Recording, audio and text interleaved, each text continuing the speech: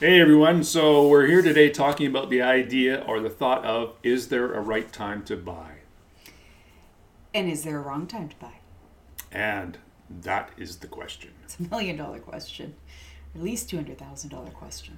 So, based on our experience, certainly there are times that it can be the right time to buy, and it can also be times when it's not the right time to buy.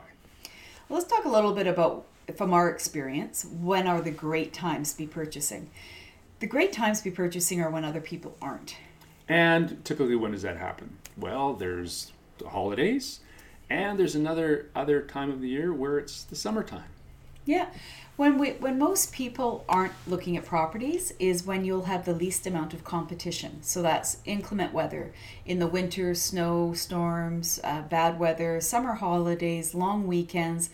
Those are the times where most people, as well as realtors, don't want to be working. They don't want to go out look at houses. So they're off on holidays or they're hibernating in their house. Those are some peak times where you'll have least amount of competition. There is a trade-off for that though.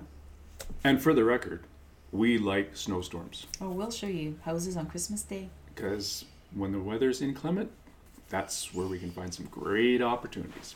So the other flip side of that, though, is you won't have as many listings to choose from during those times. So it's a plus and minus, pro and con, depending on what your timelines are like, what might be better for you. Most listings do come on the market in spring and fall, but sometimes it actually happens that homeowners put their houses on the market during those times just to test out the market, and they may not be overly committed to selling.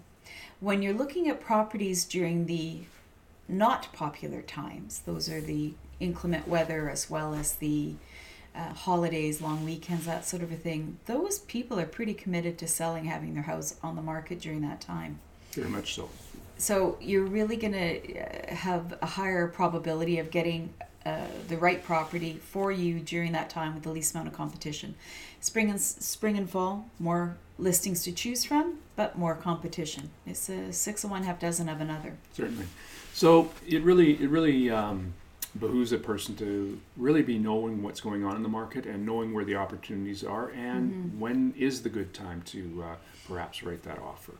You know, one of the things we're hearing right now from our buyers is there's nothing to see, there's hardly any listings. And it does take a lot of work on our part searching for the listings. We look at ones that may not have sold last year. We're looking forward to people putting our feelers out to in the community with our leads, our people we've talked to that are thinking about selling in the next 12 to 24 months.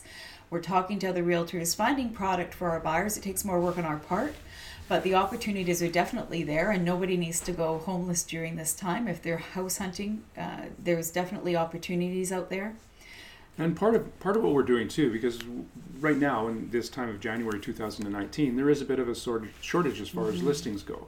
And so the challenge becomes is we can see competing offers happening as well. And so our goal is to find out those little gems that perhaps aren't holding off offers or aren't going to be put in competing situations. Yeah, exactly. The other thing that we find people are asking us is maybe I'll wait until the market crashes. Market How do crashes. you feel about that? You know, I've heard that for almost my whole entire real estate career. How long's that been? Just about 25 years. Actually, it is 25 years. It is 25. I think it's coming up to 26. And the interesting thing with that statement is in the time that I've been in the business, time we've been in the business, the market has never crashed. We've had minor corrections.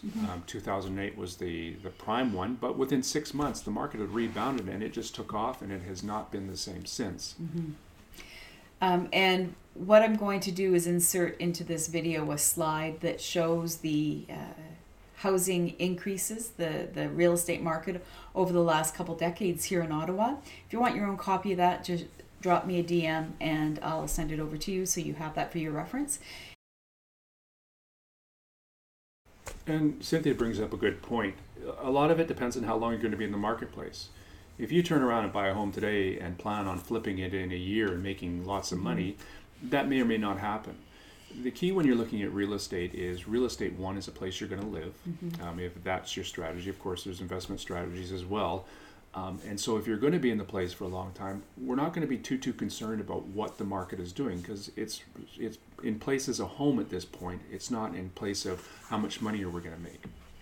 The other thing about that waiting for the market to crash or waiting for the market to go down before you purchase, here's something to consider. Do you know how we know the market has hit a rock bottom if it's been a softer market?